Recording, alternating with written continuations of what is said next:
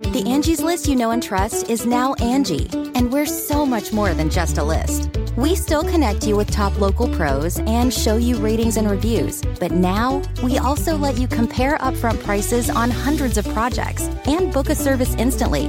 We can even handle the rest of your project from start to finish. So remember, Angie's List is now Angie, and we're here to get your job done right. Get started at Angie.com. That's ANGI, or download the app today. Good morning, I'm Ty Hawkins at Fox 2 with your St. Louis news, driven by Bommarito Automotive Group. One man is dead and 3 others are hurt after the truck they were in was shot at, then crashed into a vacant home overnight in South St. Louis. It happened on Chippewa, Nebraska, a little before 11:30. Police say the driver started reversing to try and get away. We're told he knocked over a stop sign and fire hydrant before crashing into the vacant home. Police say the driver was unconscious and barely breathing when authorities found him. He was rushed to the hospital where he was pronounced dead.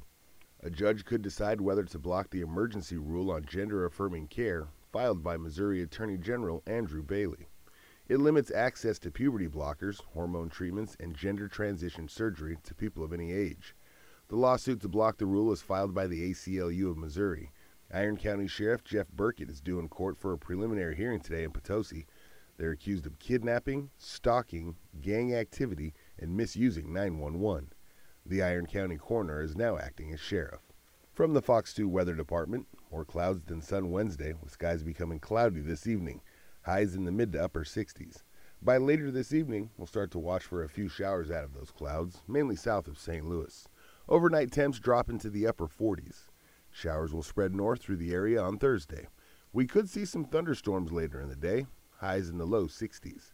A dry day Friday before shower chances return for Saturday.